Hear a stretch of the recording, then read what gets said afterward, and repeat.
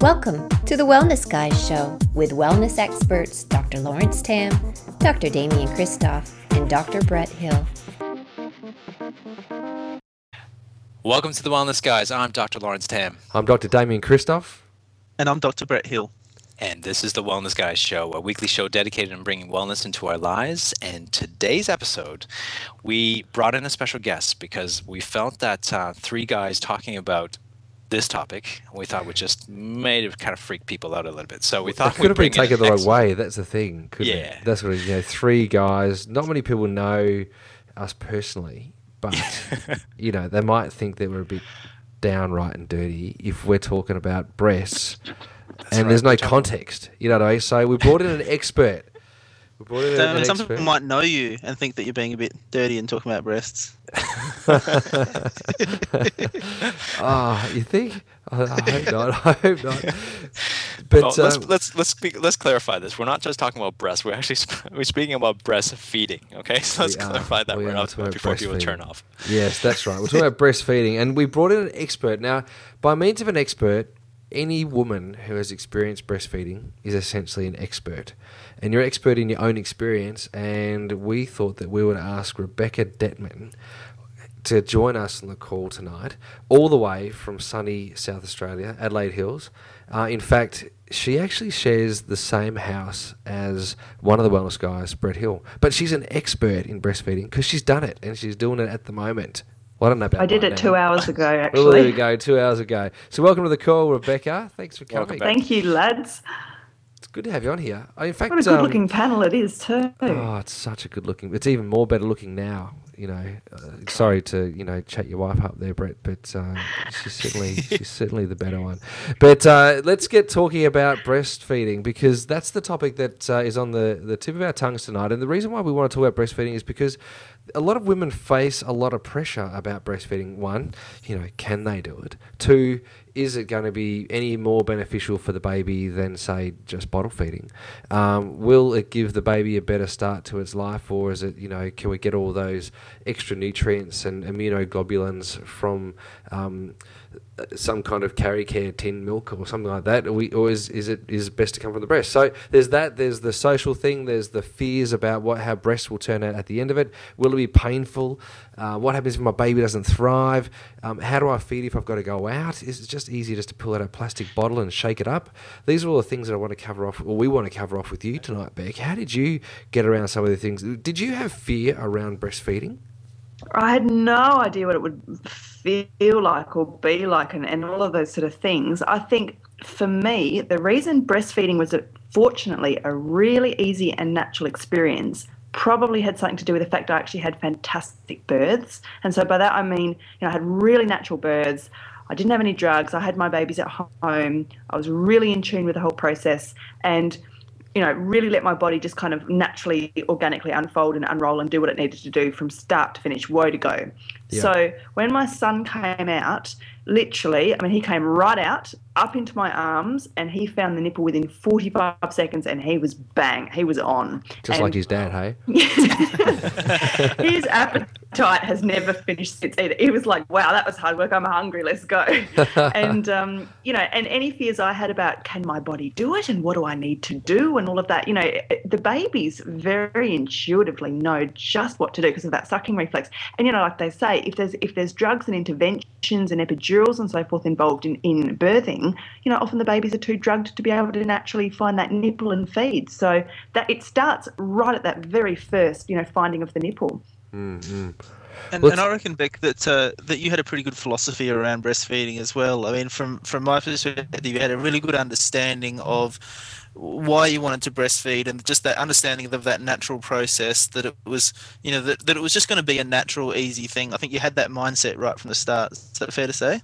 It is, and you do hear all that stuff about women being frowned upon for breastfeeding in public and stuff. I have to say, in my experience here in Adelaide as a breastfeeding mum of 2 kids, I've never once experienced, I'll tell you, the only time I've ever experienced any sort of, just feeling bad for breastfeeding is from my own mother. And I think that maybe that's a generational thing.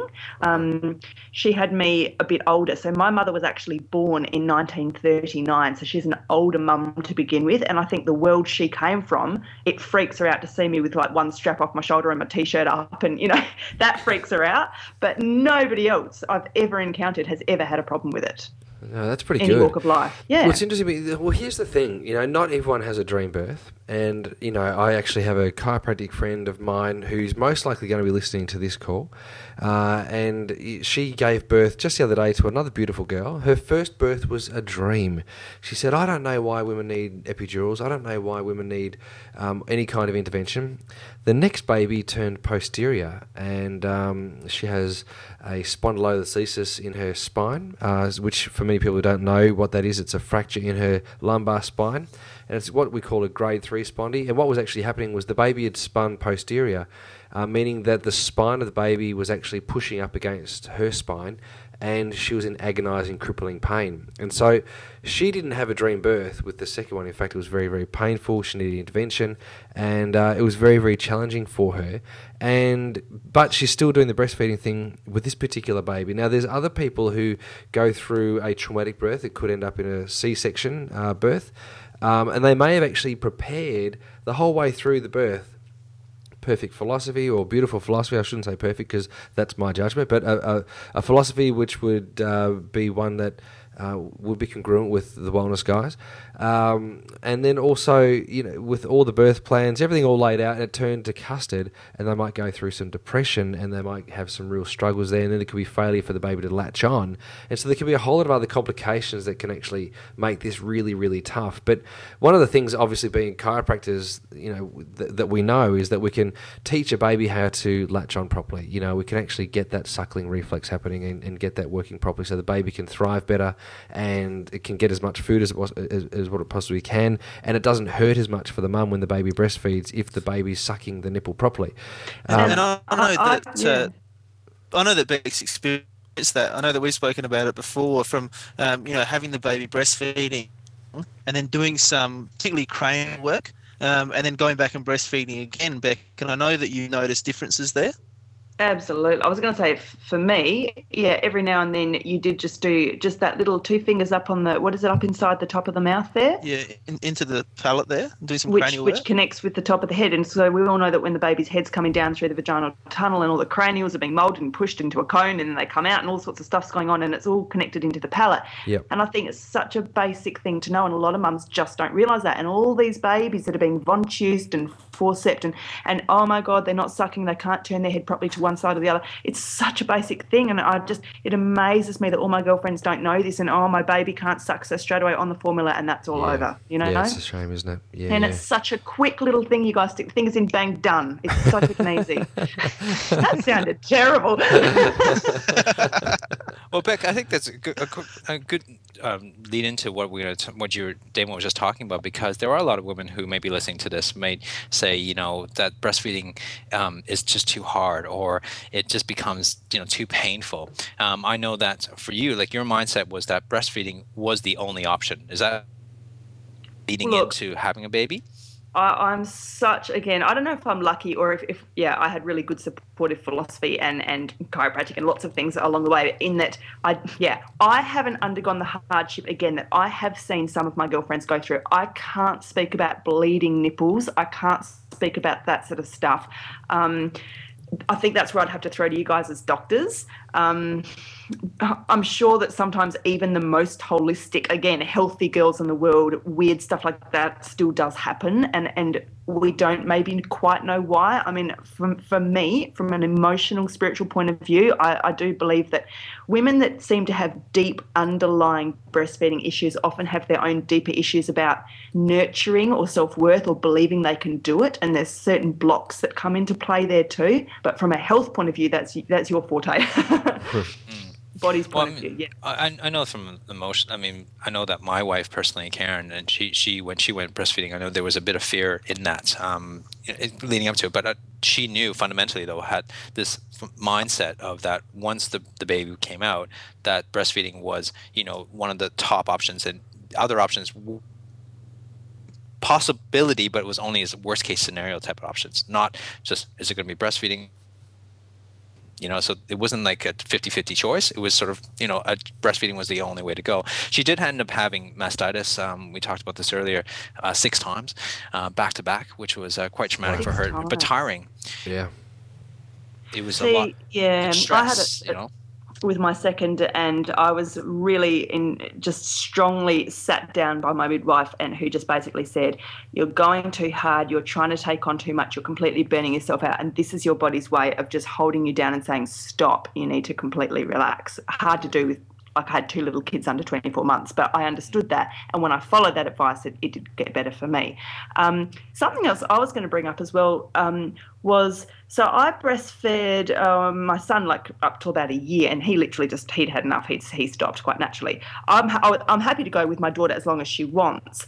With my son, when I stopped breastfeeding, I naturally, during that and then after that, put him onto spring water, right? So he went from breast milk to water. Yep. Very occasionally a bit of squeezed juice, whatever. Never have given him cow's milk. Yep. Never gave him formula. Yep. I have been vilified by daycare ladies, all kinds of people get really confronted by the fact my child's never had cow's milk.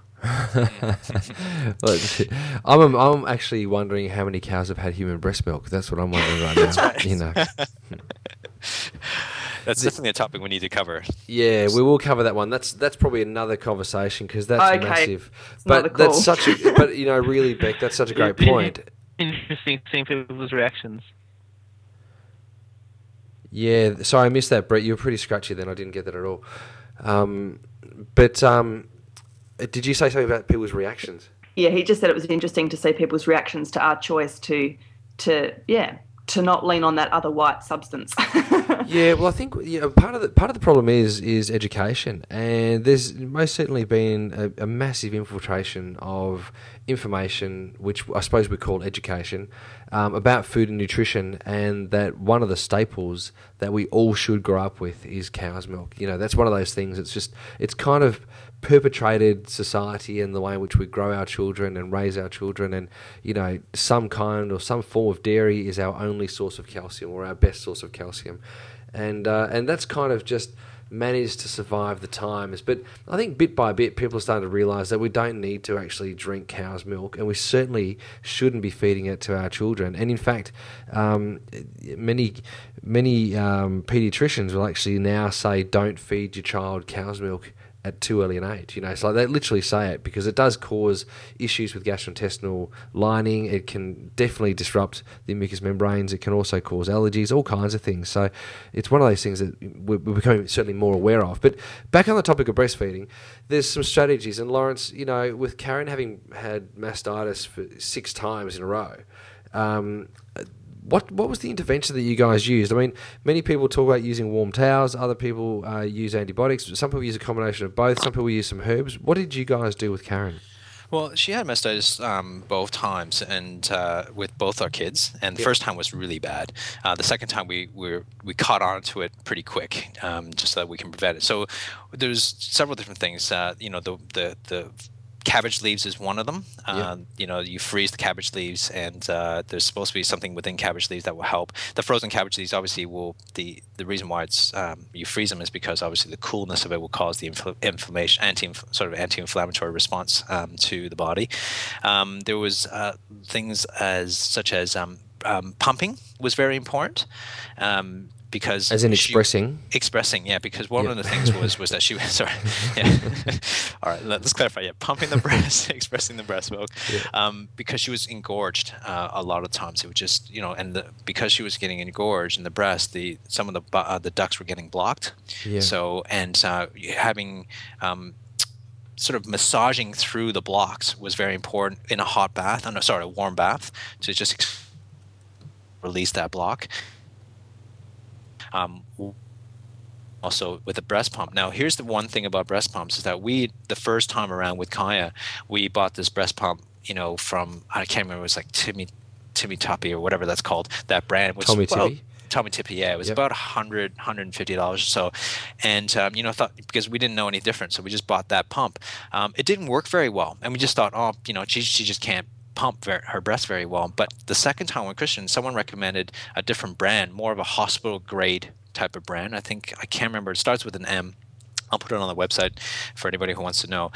That was, twice as expensive, but it works so much better. So for those women who have trouble, with regards to pumps and who are going through mastitis, you got to get a reliable pump and go with the hospital grade to really pump, because that really helped, because it helped drain the blockages that were going on, which then stopped the infection from happening. Because what happens is that the ducts get blocked, and then an infection sets in, and that's how you get mastitis, which is very, very painful for females, and they definitely get into to other things, other interventions. Chiropractic helped a lot. Me being a chiropractor, she recovered. The reason why she had 6 or 7 mastitis episodes in a row was because she would recover within a couple of days. Because all we did was we adjusted her immune system was strong. Again, she would go out of it. But then what happens is that, the second time around was then the mastitis would come back around. So that's sort of a couple of ways we dealt with the issue. Yeah. Well, there's some great tips there for a lot of women who, certainly have been through that sort of stuff. It's very challenging. I know that with Michelle, when she breastfed Jackson, I think we got Jackson to about 14 months. I think he might have been 16 months he breastfed for. And it was an incredible way to start his life. And what we do know is that the longer a child is breastfed for in their first, I think, is it 2 years of life, in that sort of time frame, the more significant the immune benefit is for the baby, for the child. And anything ranging from atopic disorders, so eczema, asthma, hay fever, all the way through to intelligence, brain development, brain plasticity and neuroplasticity, all those things are enhanced by having breast milk, human breast milk, not cow's breast milk, and not milk that comes from a tub. So, all these sorts of... So there's so many benefits to breastfeeding, as well as the reflexes, the natural, the primitive reflexes that occur, and that actually need to be staged through and then grown through by the infant. They're better achieved by breastfeeding children. So there's a lot of benefit to breastfeeding, but we do certainly acknowledge that many women do have struggles with it. Breast milk as well, don't forget what a natural antibacterial it's an amazing substance. So if your nipples do get cracked or anything like that, you just put breast milk on the nipple and leave it in the sunlight. If you can, it'll just heal itself. And if your baby, like my baby had a lot of sort of conjunctivitis in her eyes when she was born, and or it was just sort of like blocked tear ducts, and I just kept rubbing breast milk into her eyes. Anywhere they've got cuts, scratches, sores, lesions, whatever, the breast milk, you just apply it, and it's wonderful. It's you don't so need good. creams, you don't need all that kind of stuff. Just the breast milk for the newborns is all they need on their skin for healing. Absolutely. Well, look, one of the things, Beck, if and it's such a great point. There's so much immune stimulating and basically everything the baby needs to grow on in the first really 6 or 7 months of its life is in the breast milk. It's just outstanding. It's the greatest product on the planet. It's pretty amazing stuff, I have to say. And I know a couple of times if she's been a bit sick when I've taken her in for chiro and we've done a little bit of muscle testing on what it is, it's often, if I've had a little bit too much of something in my diet, that will just show up straight away. If I've had a bit too much sugar or a bit too much carbs, that baby, you can see it within, automatically they're getting it downloaded in. Yeah, that's exactly right. Teaches you to be very conscious about your behaviour. Yeah. Yeah, certainly. I mean, look, another topic that we might even talk about is the effect of alcohol and caffeine on the baby through breast milk. That's pretty significant. It's estimated. I think it's something like 70 times the dose that the human gets, or the adult gets access to, goes through the breast milk into the baby. It's unbelieliable. Like 70 really times worries equivalent. me that the government or whoever it is that keeps putting out these messages telling women it's okay, and I just can't believe what I'm hearing, that they're still saying 1 glass or this or that is all right and pregnancy and blah blah. It's like, are you crazy? Yeah, it's not cool, is it? Like, it's just, all it is just keeping things PC and just watering down the message, and it's not a proper solution. You wouldn't take your newborn baby and hold it in your arms and lift a glass of champagne to its lips and feed it, but you're doing exactly the same thing by drinking it then breastfeeding it. So I don't see what the difference is. Yeah, well, look, that's certainly a good point. But what I was going to say is that if women do actually get cracked nipples, or there are and there's pain, another great thing is just just aloe vera juice straight from the leaf, just from as a soothing agent. It's very, very restorative, very, very reparative, and very, very nurturing to cracked tissue, especially skin tissue. And it's not unsafe and not dangerous for your baby. Where some creams and some medications and some things that many people get given to put on their cracked nipples can actually be not good for the baby. And certainly, often when you read the labels, it says, do not use when breastfeeding, but it's for cracked nipples. You kind of go, oh my gosh, what am I supposed to do? You're supposed to wipe it off. Well, you don't have to do that with something like aloe vera juice. It's safe and it's good. And the same for breast milk, of course, as well, Beck. Yeah, well, that's right. Yeah. I've also got a hot tip. Okay. Breastfeeding on the side. That saved my life, because when Lying you've got down a on the side? newborn who wakes up all night and you're losing so much sleep, particularly like me, and if you've got another toddler, you've got to get up during the day and look after, and you're so tired. A lot of women will actually physically get up out of bed and fully wake up to have to breastfeed how many ever times a night. And for me, right from very early, I learned how to just post-sleep with the baby, which is another thing that felt incredibly natural to me after having a natural birth, breastfeeding, and all the things I did. It was just so natural without even thinking about it to co-sleep. And with that, the baby can literally learn to find the nipple by themselves in the night and just feed themselves off your body. So you can get a lot more sleep that way. Yeah. Definitely. And look, there's so many great points coming out tonight. And many people have fears around actually their child then developing a dependency, needing to sleep in the bed and, needing to feed through the night. How have you overcome those sorts of things there, Beck?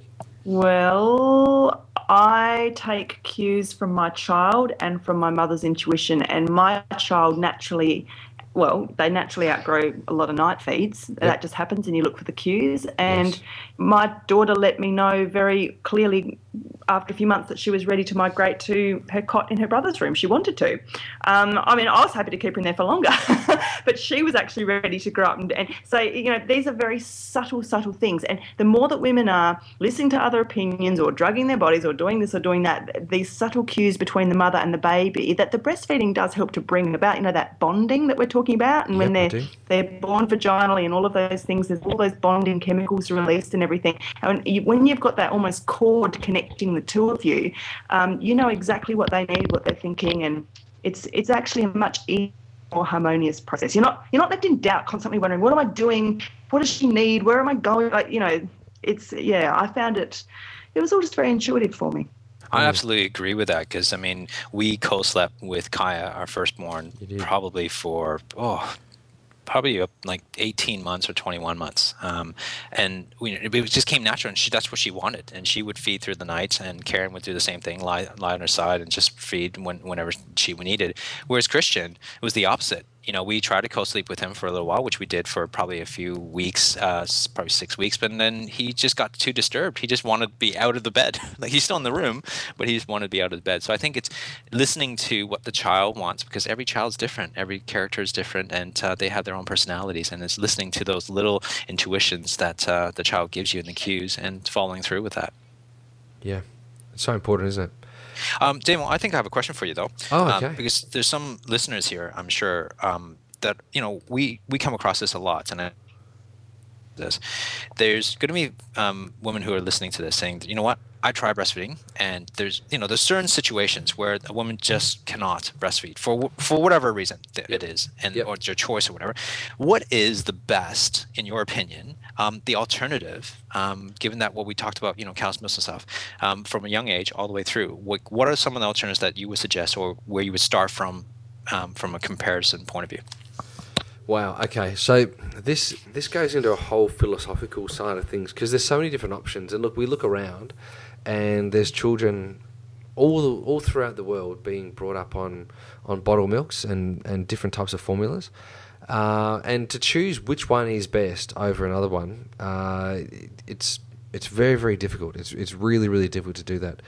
What I've often suggested in the past and recommended for my patients and their children, if the mother hasn't been able to breastfeed, is the organic formulas that you can actually get. One of the brands that comes to mind is Holy, and they've got a goat's milk formula, and that tends to be very well tolerated for babies. And the reason why I like to go with goat's milk is because the casein molecule of a goat the goat's milk, is very similar to the casein molecule that humans actually produce for their breast milk, which is also quite similar to the casein molecule that Jersey cows produce in their breast milk, but not Friesian cows. And predominantly the type of herd of cows that we get our milk from is a Friesian cow, not a Jersey cow, and so as a result, all kinds of different problems take place. So I do prefer to push the goat's milk type formulas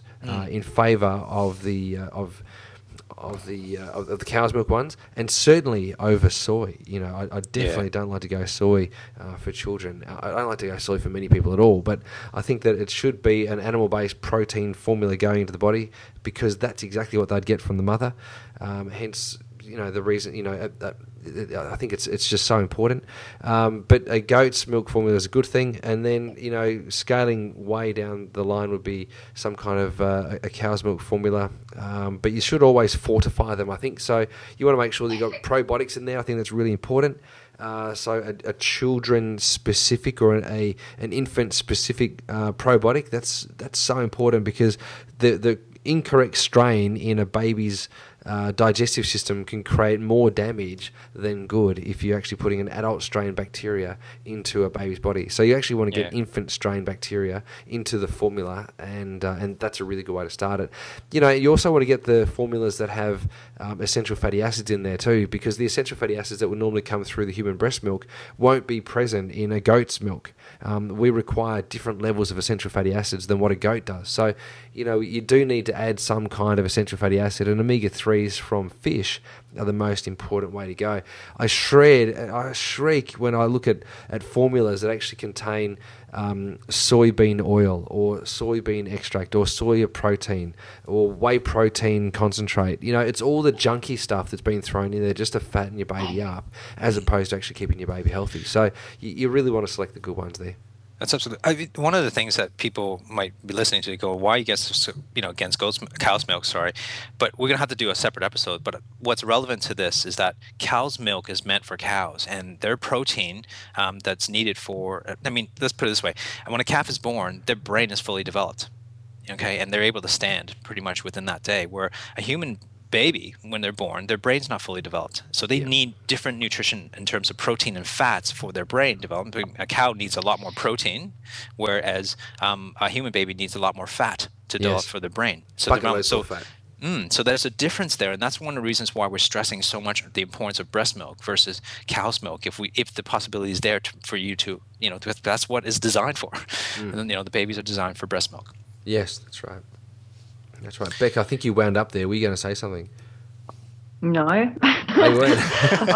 I'm thinking quietly. No, this is all, it's really fascinating stuff. And you know what I'm thinking about? I'm thinking about post-breastfeeding as well, as you did mention that how much the body changes. And it's actually a bit of a sad thing for a woman, I think, when breastfeeding is such a hassle, but you still love it because it's the most beautiful experience you get to have as a woman, I think, with a baby. And a friend of mine, I know she had her husband take a photo over her shoulder of what it looks like to look down from this perspective at your baby when you're holding it in the crook of your arm, because she said, once he's grown up, I'll never get to see him that way again. She wanted to capture that for all time.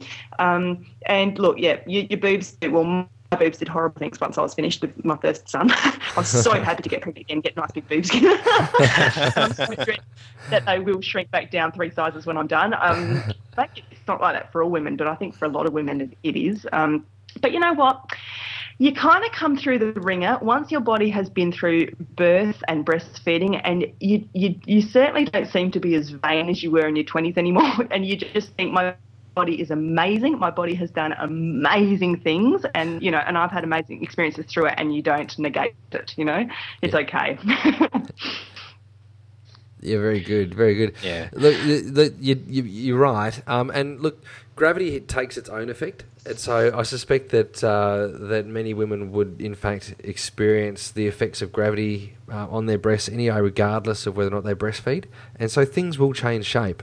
But there is that bond and there is that specialness that many women talk about when it comes to breastfeeding their infant, their child, having their child so close to them, actually being part of them, and sharing with them that life, that energy that you may not ever get access to, or the opportunity to share again ever in your life. It's something that many women describe as probably equally as special as the birthing process. So great point there, Beck. And if you ever have trouble getting your milk to drop, you just need to actually look and connect with your baby, and it's like your body will automatically drop that milk, because it's like when you really see the baby, you know it needs it, and there it is. It's when you get lost in your headspace sometimes, your body can't perform.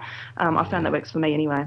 Yeah, nice. Very good. One last thing is about that, the bonding, is that science have shown that the distance a baby can see is the exact same distance from the breast to the mother's eyes. So, there you go. Whoa, really? Wow. Yeah.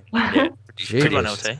Yeah. So we'll end off with that one, and because we're running out of time. Thank you, Beck, for joining us on the call, and really appreciate your insights and sharing with us your experience and your all this. We're gonna definitely have you back on regards to home birth, and we're gonna have to do an episode on that soon. And I think that will be a very insightful call for people to listen to. Well, my boobs and I had a good time, so thanks, boys. Well, thank you again. It's obviously great information. Rewind and listen to it again, and share it with other people. Especially to mothers who are going to be who are pregnant or having issues with breastfeeding. Please pass this episode on to them. Join us each week on thewellnessguys.com. Leave your comments below this episode, and to tell us what you think. Like us on Facebook. Leave us comments. We've been getting tons of comments and questions, and we're answering them as soon as we get them. So please do leave us some notes and questions and suggestions for our upcoming episodes would be great. So until next week, begin creating wellness into your lives. Lead by example. So let's change the world's health together. Join us next week on The Wellness Guys Show.